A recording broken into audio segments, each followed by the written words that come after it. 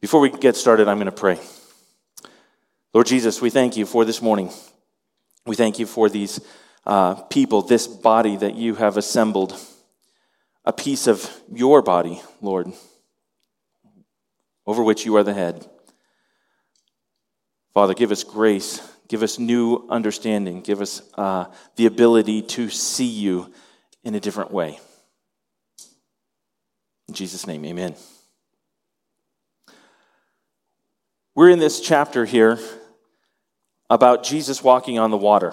This is a very famous passage. It's the only, the passage right before it is the only one that is recorded, the feeding of the large group, the 5,000, which really wasn't 5,000. I don't know if you guys remember that. It was probably 15, 20, or 25,000 people altogether that Jesus fed. And there were 12 basketfuls of what was left over from the loaves and fishes, if you guys remember that story. That is the only event that's recorded in all four Gospels. It is a key turning point in what's going on in the story that Matthew is telling. And this event about Jesus walking on the water is recorded in 3 of the Gospels, and it's tied directly to that passage. The big idea this morning that I hope everyone can really grasp is this idea. Seeing Jesus for who he really is changes everything. Seeing Jesus for who he really is changes everything. 3 things that I'm hoping that you're going to get out of this today. 1, I want you to see where we are in the big story of Matthew. Connecting some dots, showing the progression as Matthew tells the story of Jesus, his life, and what he's doing, what his plans are. I hope that you can see and understand this passage in particular in a new way. And I hope that the information that we go through today connects to our hearts and drives us to a new appreciation for Jesus and moves us to see, love, worship, and hope in our Savior in a different way. Can we do that together? See, that was good. You guys did this. I like a little audience participation. All of life could use a few more ameners out there. Okay? So if you feel so moved as we go through Scripture, and there's going to be a lot of Scripture references today, it's going to be a quick flyover of several passages, then if the truth of what we are going connects to your mind and it connects to your heart, why do we stifle that? We want things to be done decently in order, but shouldn't we praise God? Thank you. I knew I could trust Jim for that. Let's go take a look at our passage together. Is that okay? We're in Matthew chapter 14, in verse 22. I'll read the passage. Immediately, we have a problem. Because he said immediately means he's referencing something that happened before. But we're going to pause. We'll hold off on that. We're going to leave the tension there for a second. We're going to go back to that. Immediately, he made the disciples get into the boat and go before him to the other side while he dismissed the crowds. And after he had dismissed the crowds, he went up on the mountain by himself to pray. When evening came, he was there alone, but the boat by this time was a long way from land, beaten by the waves, for the wind was against them. And in the 4th watch of the night, he came to them walking on the sea.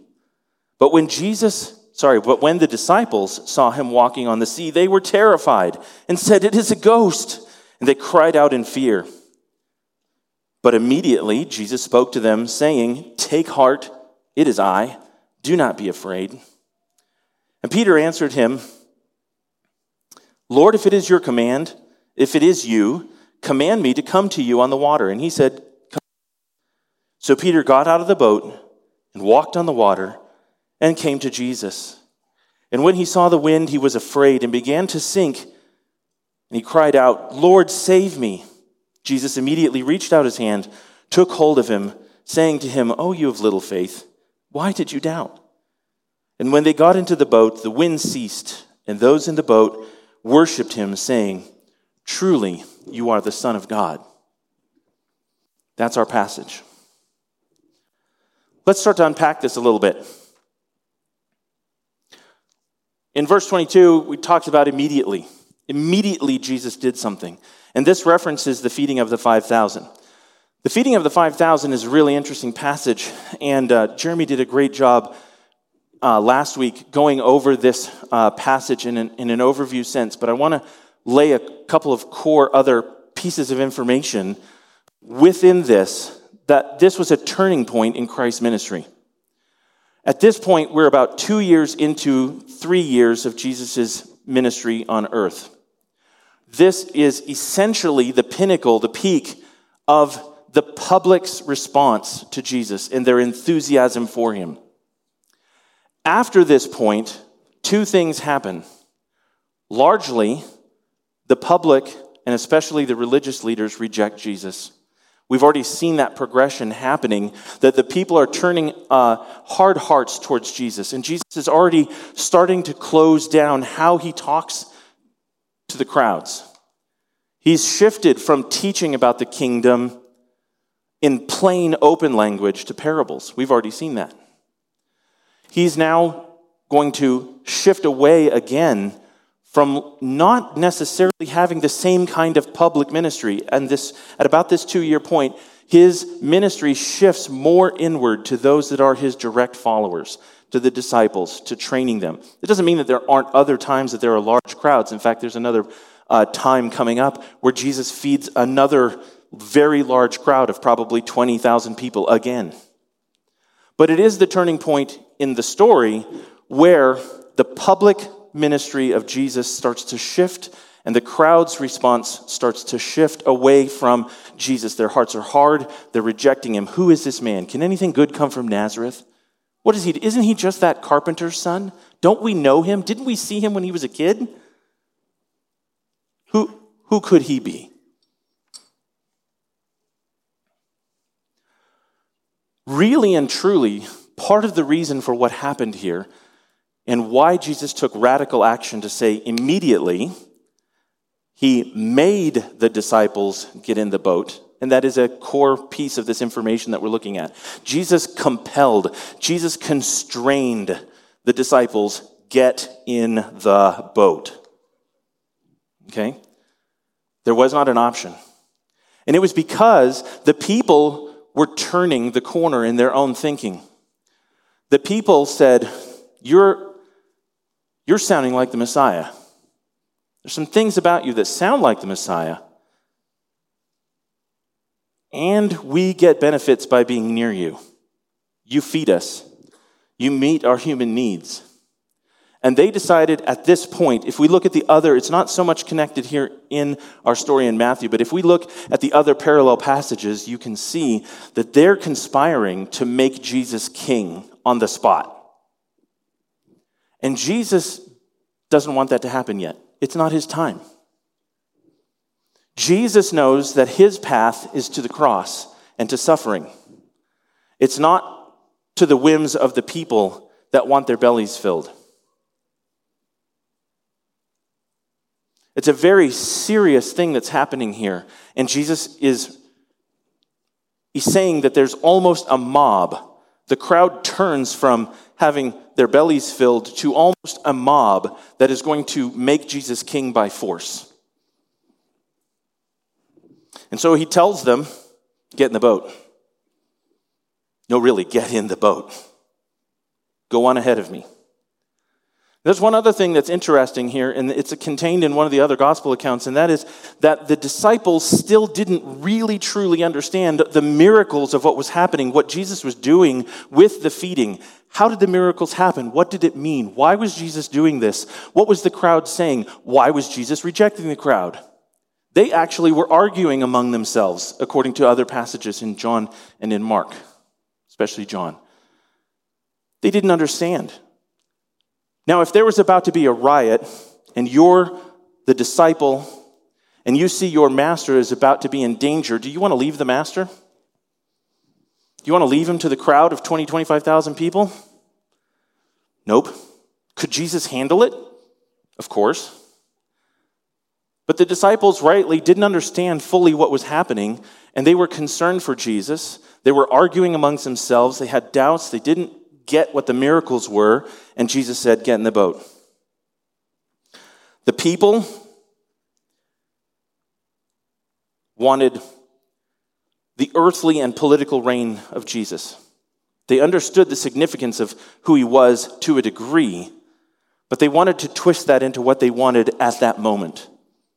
What they wanted, not what God's plan was, but what they wanted. They wanted a political king, one that would meet their physical needs, not a suffering servant who would provide for their ultimate spiritual needs and more. We continue on, that Jesus dismisses the crowds. That's a miracle in and of itself. Jesus somehow, supernaturally, says this crowd that's been fomenting to try and make him king, "You're done. Bye." And then somehow he does remove himself to go pray alone. One of the other ways that we see that this is a shift, this story is a shift, is that Jesus had sent out the disciples to go do missions work, to go to spread his name, go from town to town, tell them about the kingdom. But at this point, the disciples have come back. In fact, they have just come back. If we look again at the other gospel accounts of this story, they have come back. They've done that job. They've spread the news. And Jesus was taking the disciples. His initial plan, why he's in a desolate place, was to go away and pray with those disciples who had returned. And the crowds figured out where they were and still came. And so Jesus continues on with what his initial plan was, which was to go away and pray. Anytime Jesus wants to go away and pray, that's a clue that something big is happening. Jesus understands that something significant is happening within the plan of God, and the revelation of what is happening. Shifts are happening. Things are happening. There's also the side of Jesus that in his humanity, he was tired. The disciples were tired. They'd just returned. They just helped feed all of these people. So Jesus goes on the mountain by himself to pray. When evening came, he was there alone, but the boat by this time was a long way from the land. The disciples had gotten in the boat, and they were going to row across the northern side of the Sea of Galilee, and probably the whole trip was 4 to 6 miles they were trying to cut across. The other gospel accounts feed us a little bit more information that essentially they were rowing into the wind, and about 3 or 4 miles from shore, they're completely stuck. All of their effort rowing against the wind is getting them no progress. The wind itself was so strong that the waves are starting to bash. It's obviously a storm, which may also mean one of the reasons, a clue as why Jesus had to tell them to get in the boat. These are seasoned fishermen. They probably saw a storm on the horizon. You want us to do what, Jesus? No, I'll take care of things. Get in the boat. They're stuck. They're suffering. They're rowing. In the fourth watch of the night, that means Jesus did make it away. He's been praying. The fourth watch of the night is somewhere between 3 and 6 a.m. for us, how we keep track of time. It's the middle of the night. Oh, dark 30.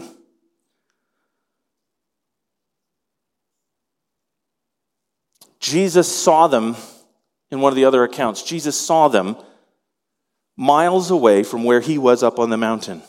He saw them. Not physically. He couldn't physically see them miles and miles away in a little rowboat out on the sea. But he knew what was happening, and he saw them, and he knew exactly where they were. And he came to them, walking on the sea. When the disciples saw him, they were frightened. We would be too. By this point, they're exhausted. They've been rowing against the wind for 5 to 7 hours or more. Maybe 12. We don't know exactly. And here is a ghost, something that they don't understand. Jesus was on the shore. We're out here. We've been rowing. What's that? They were terrified. They said, it's a ghost. They cried out in fear, but immediately Jesus spoke to them, saying, take heart, it is I. Do not be afraid. A lot of Bible commentators like to make a point, and I think it is significant that we notice this. The language that Jesus is using doesn't fully come across in English in our translation, where it says, it is I. This is an I am statement. This is the same wording that's used to say, I am. It's me. I am. In many ways, this is still echoing, just as Jeremy said, that Jesus is the greater Moses. As things were revealed to Moses, who are you, God? He said, I am.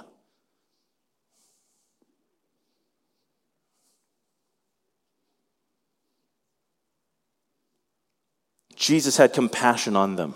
He saw them from a long ways off. He knew what they were doing, what they were struggling with, what was going on, and Jesus had compassion. He said, take heart, it is I, do not be afraid. Interestingly, all three gospel accounts of this story pick a different emphasis. All of them talk about how Jesus walked on water, but only in Matthew is it recorded this piece of information about Peter. In Mark, the emphasis is on the fact, well, we're going to get there in a second. Part of the emphasis from Mark is that Jesus intended to pass by them. That's the words that's used. This means that Jesus was going to either come alongside, or maybe he intended to literally come alongside the boat and go past them for some reason. And that's a question I'm going to leave open for a second. Why would Jesus want to walk past them?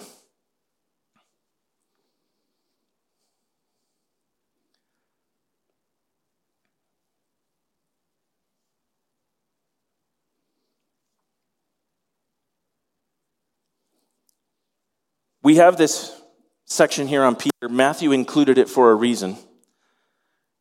Peter answered him, Lord, if it is you, command me to come to you on the water. And he said, come. So Peter got out of the boat and walked on the water and came to Jesus. This is like, if you are at all connected with Christianity, you've probably heard this story. And there's been thousands and thousands of sermons that have been preached on what the individual parts of this story mean. But it's only Matthew that includes it, which means there's an emphasis that Matthew's putting on here, but it's not the focus of what the story is. This part about Peter is a blip in the entire story of what Matthew is trying to get across to us as we see Jesus in this way. Somehow, Jesus being on the water, walking to them, knowing where they are, showing his authority and how he calms the storm, how he pulls Peter back out of the water again as he started to sink. Some way that he shows his compassion, somehow way that he shows his authority over the elements affects the disciples.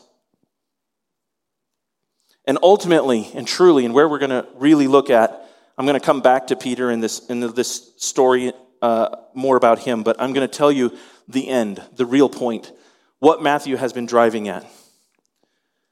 It is that whatever the disciples saw that day, whatever they witnessed of the Lord walking on the water and his authority, his power that was displayed before them, changed everything. And it's here in the last two verses. Sorry, the last verse. And those in the boat, not just Peter, those in the boat, all the disciples, worshipped him. This is not the first time that the disciples have seen the power of Jesus. They just saw him feed all these people. It's not the first time they've been on a boat in a storm that Jesus was sleeping through, and they lost their minds and said, "What are you doing asleep?" And Jesus said, "Well, I'm here. Stop." And the winds and the storm ceased, and they marveled at it. They've seen him deal with spiritual realities, cast out demons, heal every kind of disease. This is not the first time that they've seen his authority. It is the first time that they worship him. It is the first time that whatever they saw him do this day caused them to say in their worship, to confess in their worship, "You are the Son of God."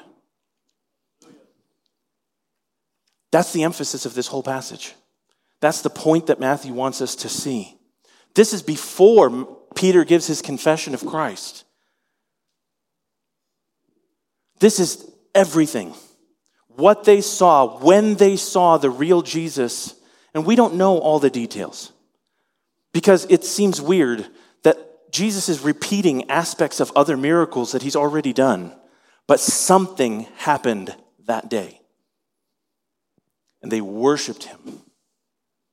They saw him in a new way, and they understood him in a new way.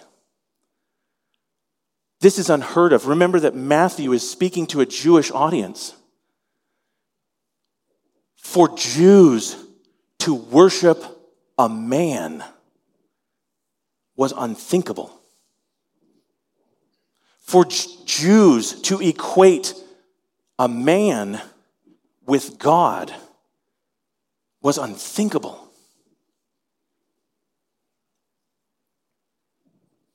So that's why our main point in coming to this, the big idea, is that seeing Jesus for who he truly is changes everything. Everything about our worship, everything about our life, everything about who we serve, everything about what the future holds, everything in what we hope for is changed because of who he is.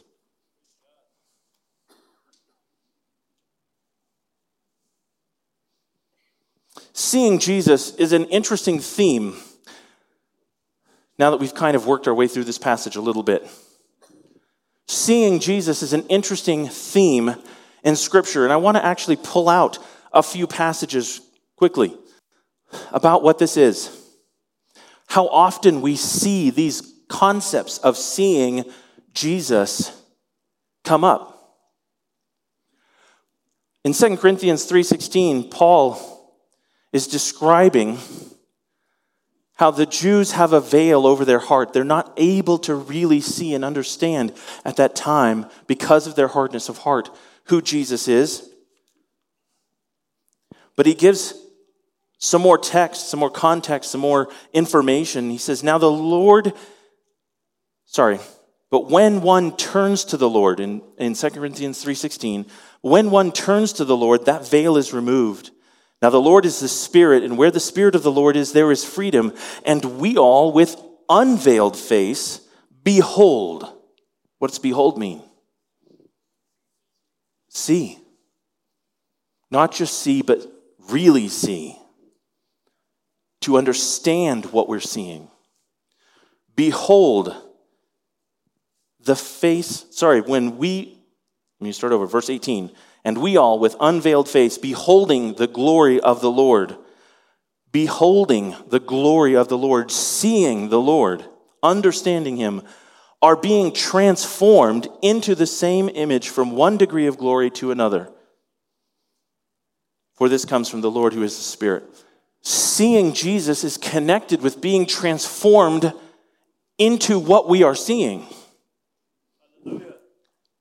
That's what the journey of sanctification is. Growth in Christ, becoming more like Christ, is not tied to do more, work harder. Jesus understood the plight of his disciples, and he said, take heart. This is the same passage. We're not in charge of our own sanctification alone, but we are transformed by how we see Jesus. In Hebrews 1 and following says, long ago at many times in many ways God spoke to the fathers by the prophets, but in these last days he has spoken to us by his Son, whom he appointed the heir of all things, through whom he also created the world. He is the radiance of the glory of God and the exact imprint of his nature, and he upholds the universe by his power. Only one amen? One more time. Thank you. Seeing Jesus and seeing what he does, seeing his works, understanding who he is so crazy. It's so monumental. It's so great that we're told even the angels want to look in to see and understand more what God's plan is. We read this in 1 Peter 10. Concerning this salvation, the prophets who prophesied about the grace that was to be yours searched and inquired carefully, inquiring what person or time the Spirit of Christ in them was indicating when he predicted the sufferings of Christ and the subsequent glories. It was revealed to them that they were serving not themselves but you in the things that have now been announced to you through those who preach the good news to you by the Holy Spirit sent from heaven, things into which angels long to look, to see, to understand. Ephesians 1:15 and following says, this is Paul's prayer. Paul is praying for the Ephesians. This is the opening of the letter to the book, the church in Ephesus. For this reason, because I have heard of your faith in the Lord Jesus and your love toward all the saints, I do not cease to give thanks for you, remembering you in my prayers, that the God of our Lord Jesus Christ, the Father of glory, may give you the spirit of wisdom and of revelation in the knowledge of him, having the eyes of your hearts enlightened, that you may know what is the hope to which he has called you, what are the riches of his glorious inheritance in the saints. What is the immeasurable greatness of his power toward us who believe, according to the working of his great might that he worked in Christ when he raised him from the dead and seated him at his right hand in the heavenly places, far above all rule and authority and power and dominion, and above every name that is named, not only in this age, but also in the one to come. He put all things under his feet and gave him his head over all things to the church, which is his body, the fullness of him who fills all in all, having the eyes of your heart enlightened to see Jesus. Seeing transforms us. Understanding who he is causes us to confess, you are the Son of God, and we worship him.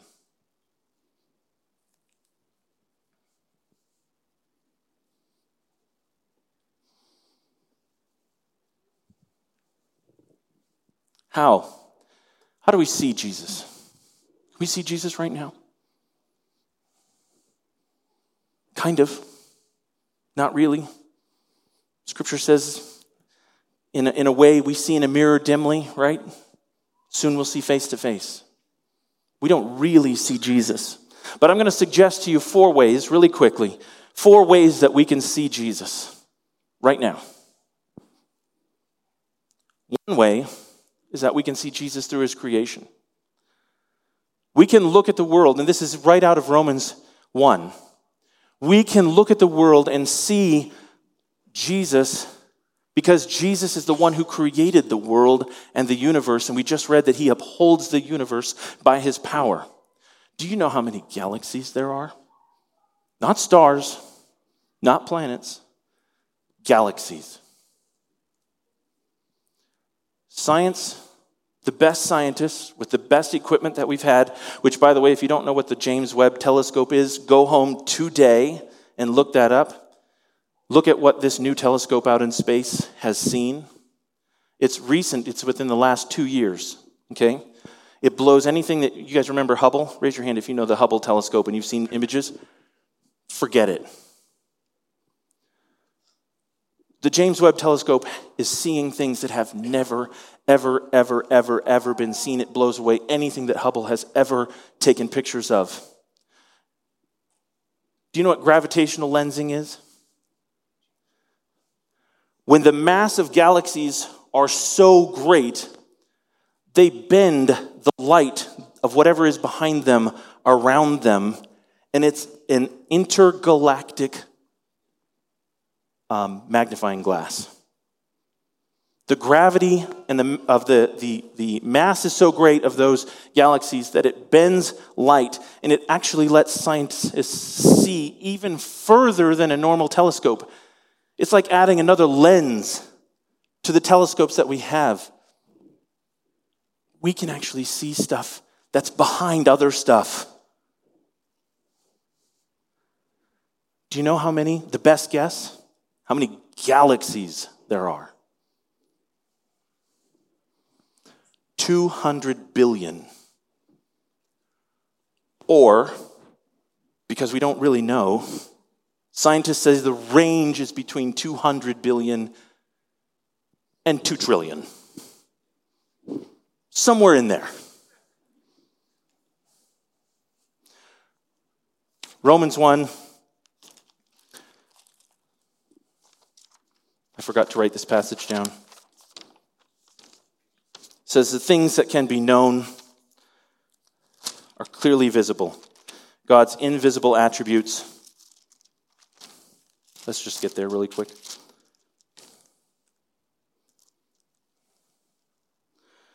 In chapter 1, verse 19, for what can be known about God is plain to them, because God has shown it to them. For in his invisible attributes, namely his eternal power and divine nature, have been clearly perceived ever since the creation of the world in the things that have been made.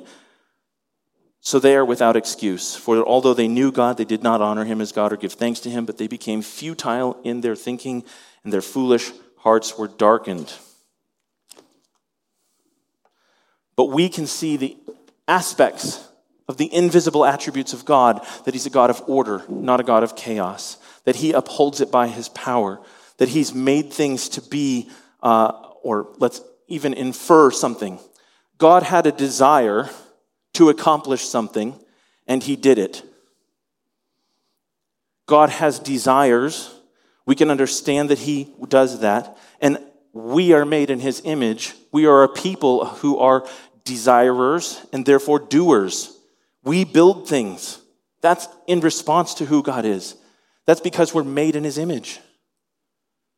These are the kind of the invisible attributes, things that we can infer from just looking at creation and understanding how great that is. Let me give you the second way that we can see Jesus. Jesus is the head of the what? Yes, more right answer. It is the church. He is the head of the church, but there's a very specific word I'm looking for. Body. Thank you. Jesus is the head of the body. What is that body? Now say it. The church. Look around. You're seeing Jesus' body. This is his church. He is the head. We saw it right in the same passage in Ephesians. Far above all rule and authority and power and dominion and above every name that is named not only in this age but also in the one to come. And he put all things under his feet and gave him as head over all things to the church, which is his body. We can understand who Jesus is and how he works and what he does by understanding who his church is and what they do and how they serve and how they love, how they care for people. How we want to bring the gospel of good news to people. How we want to care for people that are hurting. How we want to save people from being exhausted in their religious duties because they think that that's what will please God.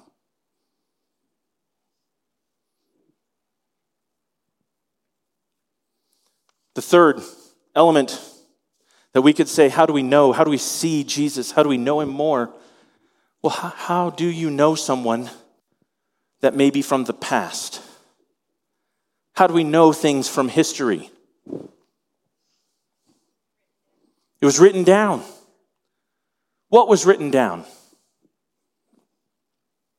The things that they did. We're doing it right now. We can see Jesus because Matthew wrote it down. He's telling us a story. This happened, and then this happened, and then this happened. And we can get a picture of who Jesus is and what his mission is and what he did for us and what his grace is because we can look and see, what did Jesus do? It was recorded for us. We know him by what he did. Well, what did he do? What did he do?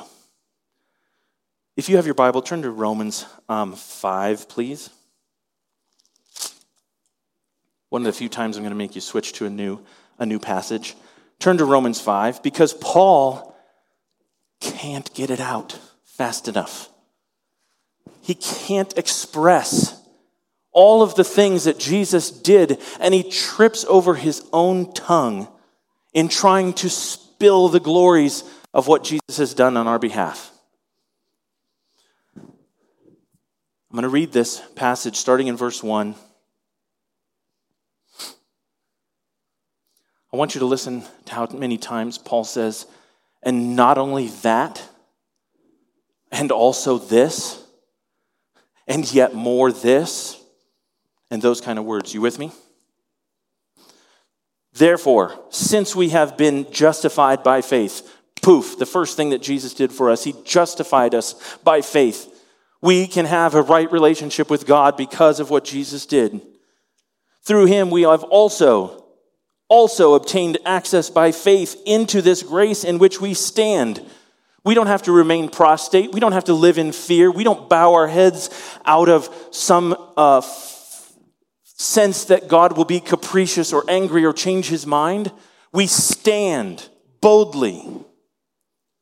And we rejoice in hope of the glory of God. More than that, we rejoice in his sufferings, knowing that suffering produces endurance, and endurance produces character. Character produces hope, and hope does not put us to shame, because God's love has been poured into our hearts through his Holy Spirit who has been given to us. While we were still weak, at the right time, Christ died for the ungodly. For one will scarcely die for a righteous person, although perhaps for a good person one would even dare to die. But God shows his love for us, and that while we were still sinners, Christ died for us. Since, therefore, we have now been justified by his blood, much more shall we be saved by him from the wrath of God. For if we were enemies, we were reconciled to God by his death, by the death of his Son. Much more, now that we are reconciled, shall we be saved by his life. More than that, we also, in God through our Lord Jesus Christ, through whom we have, more than that also, we also rejoice in God through our Lord Jesus Christ, through whom we have now received reconciliation. Thank you. Thank you, Jesus. Turn to Romans 8.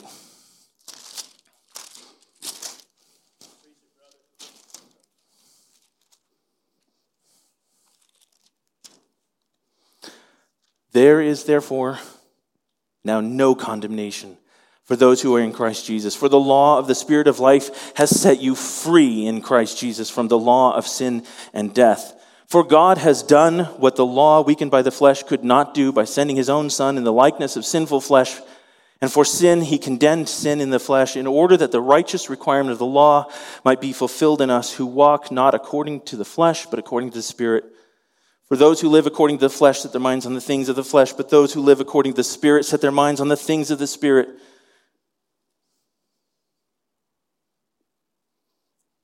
Verse 12, so then, brothers, we are debtors not to the flesh to live according to the flesh, for if you live according to the flesh, you'll die. But by the Spirit, you put to death the deeds of the body, you will live. We are co-heirs. The Spirit himself, verse 16, the Spirit himself bears witness with our spirit that we are children of God. And if children, then heirs, heirs of God and fellow heirs with Christ.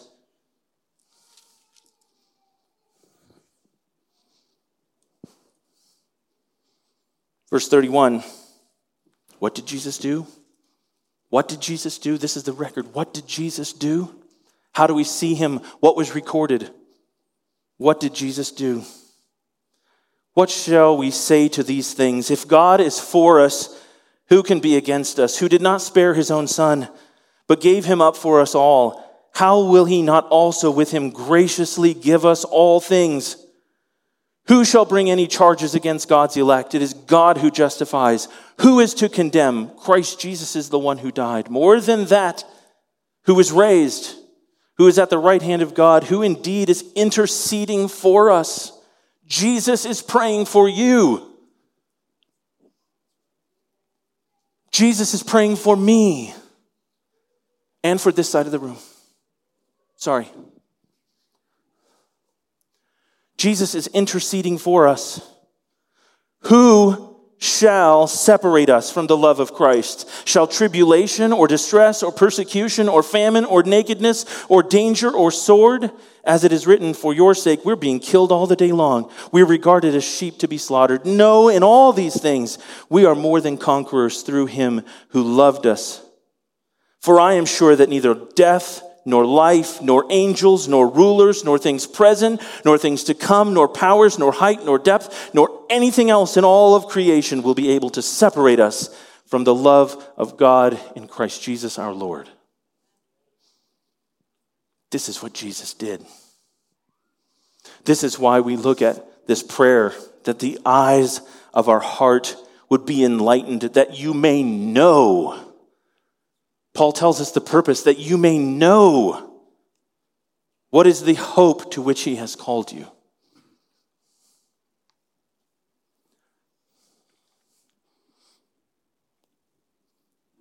The fourth way that we can see Jesus is in hope. It's in hope for when we will see him face to face. It won't just be the recorded aspects, as wonderful and as great as they are. But when, after Jesus in his kingdom has set everything right, we will see him.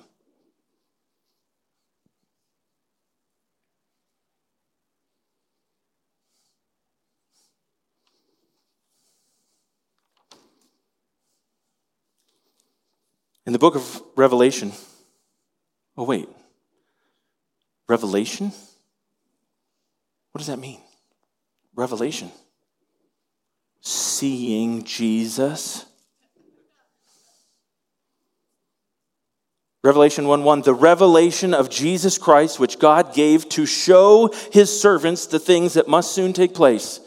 He made it known by sending his angel to his servant John, who bore witness to the word of God and to the testimony of Jesus Christ, even to all that he saw. John saw.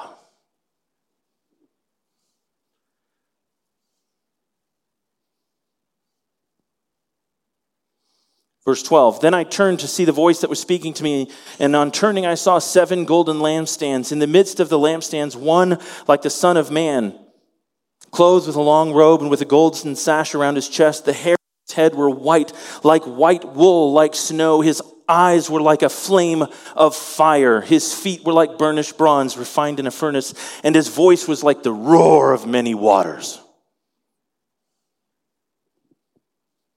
In his right hand he held 7 stars. From his mouth came a sharp 2-edged sword, and his face was like the sun shining in full strength. That's Jesus. What?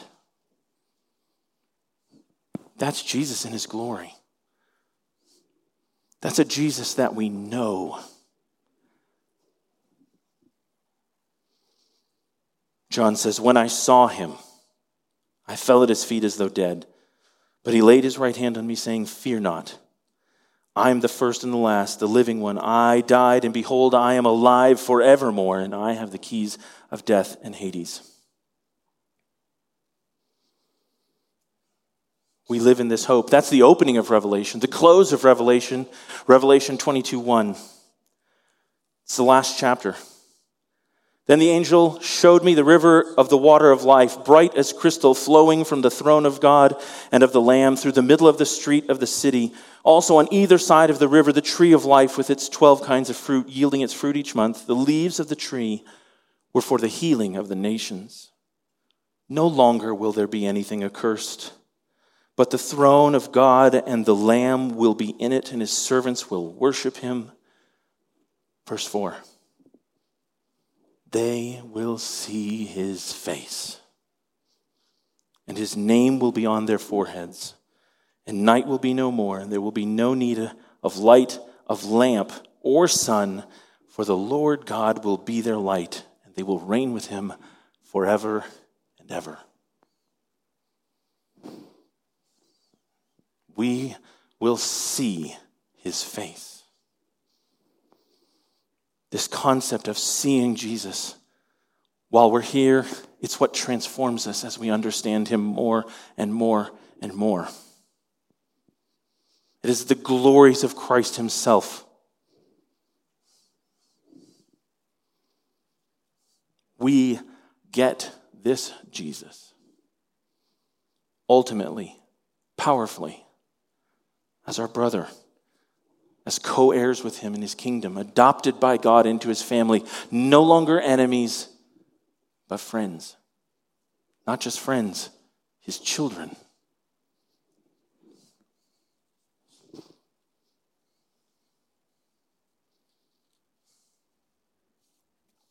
Let's go back to Peter. Peter catches a lot of flack. People like to sometimes mock the disciples. Why didn't they get it? Why didn't they understand? Guess what? If we were in their shoes at that time, as God's progressively revealing who he is, he didn't reveal it all at once. If we knew what they knew, we would still take the same actions. We would have the same understanding. We wouldn't. The whole plan hasn't been revealed yet. The things that I just read that we get because we have the whole Bible, the whole Word, they haven't seen those things. They haven't experienced those things. This is still part of what Matthew is describing the story of Jesus as.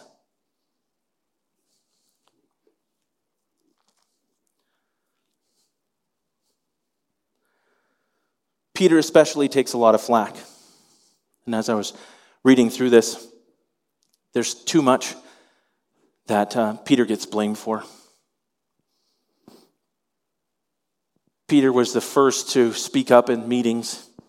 He was sometimes rash, but he was bold, and he wanted to take action. He wanted to live for his Savior. We should never shame those things. We need to do it in wisdom.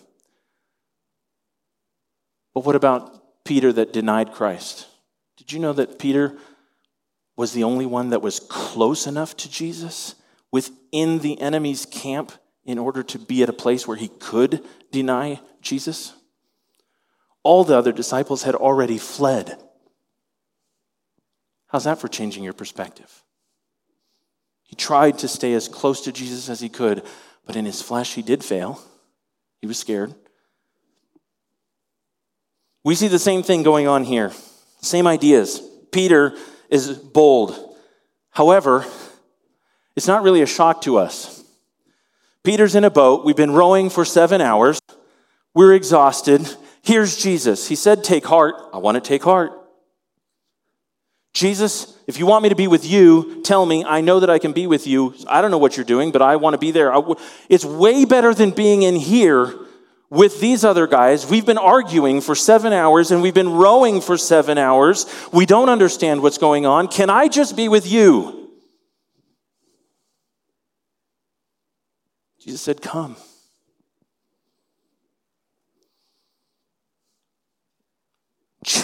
Jesus is walking on water, breaking the rules of the universe. Peter walks on water, breaking the rules of the universe. It's called supernatural for a reason. And then something that is normal in our human experience happens. Peter didn't fail. Can I just put that out there? Peter didn't fail. Normal human emotions about concerns for real, actual danger.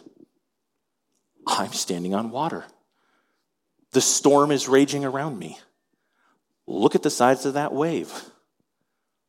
That's normal to have those fears. Jesus said, You have little faith. Why did you doubt? That's not shaming Peter. That's a statement of compassion. You don't actually understand everything. It's almost rhetorical. Did you forget who you were with? You've seen all the things that we're doing. You've seen all the miracles. Did you forget who you were with? And he did. He did forget for a minute. But guess what? It wasn't the measure of his own faith that kept him on the water. Because you know what? It was God's power that all the miracles happened. It's through God's power, not something that Peter drummed up within himself to say, I believe really hard. It's what God was doing through Peter. And God allowed Peter to experience, and he started to sink into the water. And what did Peter do? He cried out, Jesus, save me. And that's the same thing that we should do every day. Every day. When the things of life rise up against us, when we're distracted, when we think that politics is destroying life, when we have squabbles, when we have fights, when we have a bad day at work and we're distracted, who is this Jesus? What has he done? How have we seen him? We should remind ourselves that Peter saw imperfectly at this point. We have all of God's word. We looked at how we can see Jesus, the glories of Jesus. We don't have an excuse for saying we didn't know. Who is this Jesus? How do we experience him? How do we see him? We say, Jesus, save me. That's it. We can strive in our rowboat, in our religiosity, in having our good works outweigh the bad works. We can still try to please God in our own strength. Is that going to get us very far? No, they were stuck, pinned to that location in the lake. That's the way we are without Jesus. But Jesus saw, he had compassion, he came alongside, he revealed who he was. He allowed Peter to see and experience it in a new way. And Peter responded. He cried out and said, Lord Jesus, save me. Save me. Ultimately, this is where we were going with our whole sermon this morning. When they got into the boat, the wind ceased.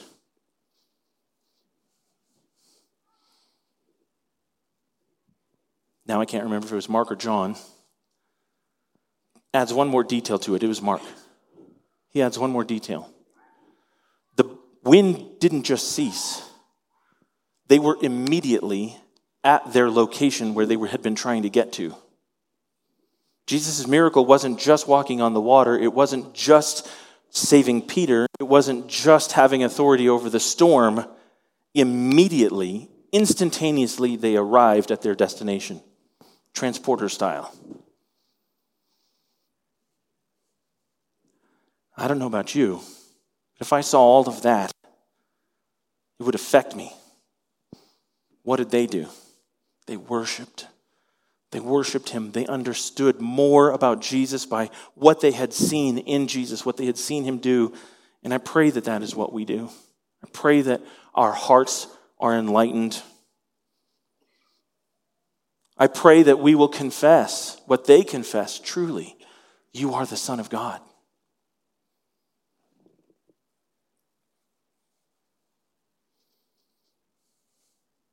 If we go back, I'm going to close with this. If we go back to John 6, in John's account of this,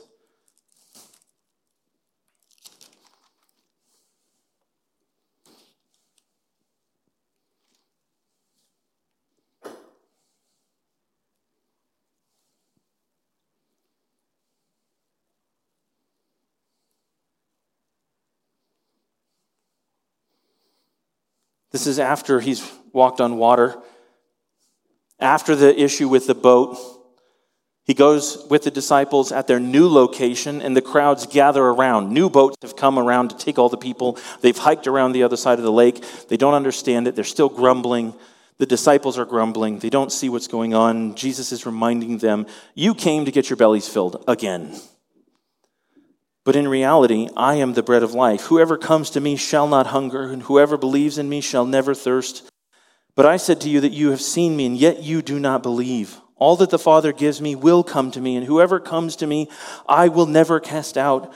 For I have come down from heaven not to do my own will, but the will of him who sent me. This is the will of him who sent me, that I should lose nothing of all that he has given me, but raise it up in the last day. In verse 40, for this is the will of my Father, that everyone who looks on the Son and believes in him should have eternal life, and I will raise him up on that day. Turn your eyes upon Jesus. Look full in his wonderful face, and the things of earth will grow strangely dim in the light of his glory and grace. Let's pray. Father, we thank you for your word. We thank you for your glories. We thank you for revealing yourself to us. We thank you that we have a record of what you have done. We thank you that we can be in hope of seeing your face, of being righteous before you, no longer struggling with sinful flesh, no longer struggling with a sin-cursed world where you and your kingdom have made everything right. Lord, if there are those that do not know you, I pray that they would cry out, Jesus, save me. Lord, if there are those that need to be reawakened to your glorious might and power, the wonders of salvation in you, that you would do that. That we would cry out in confession, save us. Let us worship you for who you are. You are truly the Son of God. Amen.